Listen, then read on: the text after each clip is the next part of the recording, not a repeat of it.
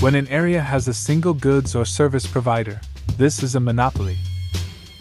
Monopolies have historically been harmful entities, for various reasons.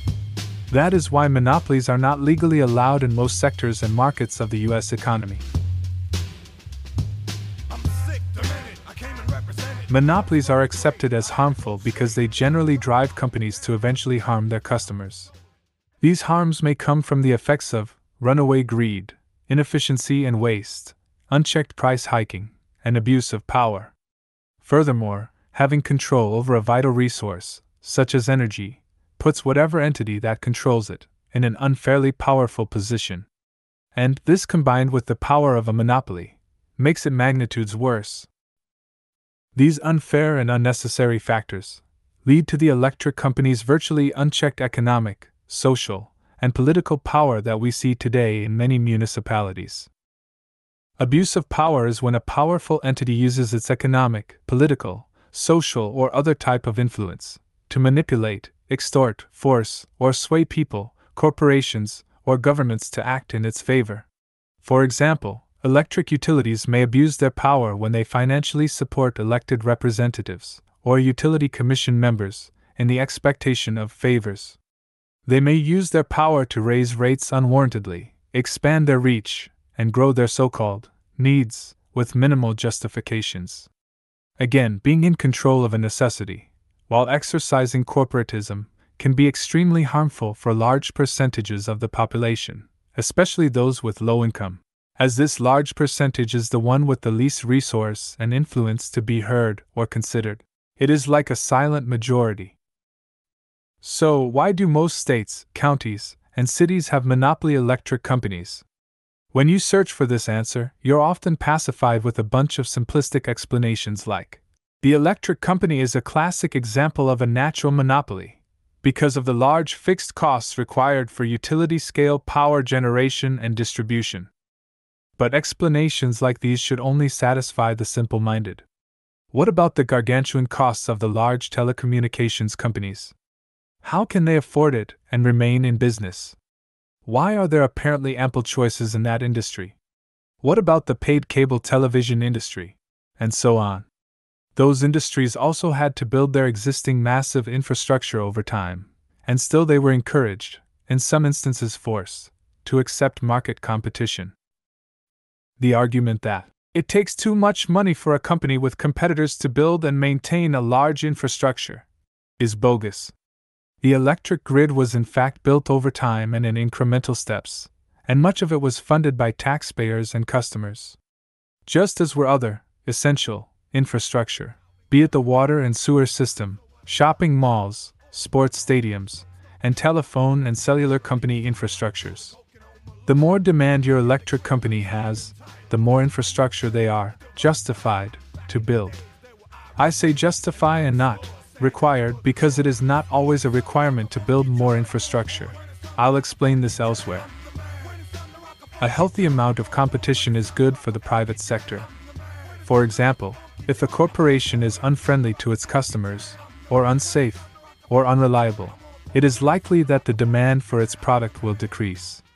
And perhaps if it keeps this up, it may go bankrupt and be forced to close, thus allowing more efficient, safe, and friendly companies to take its customers. That is what is supposed to happen in a competitive market. However, this is utterly lacking in a monopoly, allowing for the waste, unsafe practices, and customer abuse to go on for long and rarely be corrected. There are few areas that claim to offer energy supplier choice, under certain conditions. These are areas with deregulated utilities. In a deregulated state, or area, electric utility companies are allowed to participate in the open market, buying and selling energy to customers depending on market prices that they buy to later sell. Wow! Even though this may appear as a choice, the company that owns the electrical infrastructure in your area still is in the game, big time, getting a cut of the energy sold, and their fees are then added to your energy plan. This must be true, because the infrastructure cannot easily exchange owners. And, as everyone in a deregulated neighborhood may make different choices, the company that sells you the energy may change, but the source and delivery method must surely stay the same. There are 29 states that offer energy deregulation in all or some of their counties and cities. In my view, there is a problem with deregulation, although it is more preferable than a monopoly. In deregulated areas, allowing a bunch of private companies to buy and sell electricity on the very volatile market is problematic. Markets may swing wildly, and can even crash, and if so, then what? Will you be automatically moved to your next best choice if your chosen electric company were to tank? Give me a break. I believe there are better options to monopolies or deregulated utilities, such as government ownership of utilities or cellular phone company-like ownership of utilities. A monopoly, due to the influential power of its participants, is difficult to regulate. They may, as it has often occurred, use their power and influence to control the regulatory body that can keep it in check. In this case, the state's Public Utility Commission, a regulatory body that is supposed to manage and control the monopoly powers of utilities. I believe electricity service is arguably more necessary than other services, such as telephone or television services. So, it is expected to be a lot more reliable, safe, and accessible for citizens. Furthermore, I argue that electric service is a basic need and should be a right, because so much in our society now depends on it. From health and safety, to education and security. And throwing such a basic need into the volatile investor-driven marketplace seems a bad idea. So, partly due to these, I believe deregulation is risky and the wrong approach. I believe decentralization of electricity production and public ownership to be better solutions to the current monopoly or deregulated market system. Decentralization of electricity production is simply allowing the generation of energy at the local or community level, using conventional and alternative energy technologies.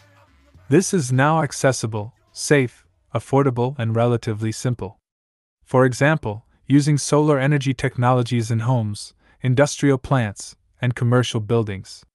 This is, and should continue to become, a rapidly growing industry for good reason. It produces the power right where it is used, diminishing the need for expensive infrastructure. It has been proven that with some regulation and enforcement, deployment of alternative power generation can be safe and interconnectable. For example, communities may choose solar farms, individual or farms of wind turbines, etc. But make no mistake, here, I advocate for fossil fuel-based utilities to be gradually and completely phased out. But in the meanwhile, they can be owned and operated by the public, the government, and be provided as a basic service just like education or the postal service, and it should be provided as a public service funded through taxes. I will expound on these and other proposals throughout this book. Another major reason why your local electric company causes harm is because it is likely a for-profit, investor-driven, privately owned corporation. Investor-owned utilities serve over 70% of all U.S. electric service customers. You see, truly investor-driven corporations are, primarily, looking to grow in size and finances. And corporations are rapidly looking to make profits and pay out financial gains to its investors first. All else is secondary. That means power generation, and you, the customer, come somewhere after profits. And since their monopoly positions them securely as the only option, the customer satisfaction is generally, and naturally, really low on their priorities. In effect, these factors all incentivize inefficient management and cruel non-caring customer practices. Investor-owned means private, profit-driven, and corporate, 3 words associated with greed, the fantasy of perpetual economic growth, and opportunity for bullying, manipulation, and abuse. And disturbingly, these are the factors involved in what is supposed to be a simple, straightforward task: the generation and delivery of electrical energy. So allow me to further expand on the concept of abuse, and why I believe it exists, and is likely that it will continue, in your relationship with the electric company. Abuse causes subservience, insecurity, anxiety, and dissatisfaction, hardship, and suffering. If some or all of these terms describe your relationship with your electric company, then you're likely a victim of its abuse. As described in an earlier section, abuse often occurs when there's an extreme imbalance of power in a relationship. The customer base, you and me, have a relationship with our service providers, including the electric company. And for abuse to be minimized, we, as a collective group, should hold, more or less, equal power as our electric company. Such as the power to affect the decisions of the electric company, including decisions on energy rates. However, the power of the large majority has been eroded over the decades. Tell me, when was the last time you voted on an energy rate increase? You see, when large sums of profits are possible, these are often used to further expand the power of the profit maker, or to increase possibilities for even higher profits. The electric utility companies have used their allowed profits-making powers to take consistent and incremental actions to gain ever more power over us, the customers. They have consistently lobbied, paid, for laws to protect their status and their profit-making abilities. They get their rate increases approved, and so on. These and many other greed and power-related reasons are why your electricity bill is so high. Lastly, your electric company really wants you to use more energy, not less, as they often claim. Their product is energy, and the more they sell, the more profit they make. So, there is no real incentive for them to want you to be efficient. For example, you may have been made aware of campaigns that offer you to trade in your gas-operated water heater, and in exchange, they would freely install a shiny and new electric water heater. I've heard of these several times in my areas of living, on the radio and TV. The reason behind this is not charity or benevolence. It is so they can sell you more electricity. Thank you for listening to this podcast. Please look for the next episode soon, and please ensure to share this with your friends and family. And please like this content and subscribe as a sign of support and for me to continue to provide this type of content to more people like you. Lastly, if you wish to support this content further, please visit the links provided in this publication. Thank you.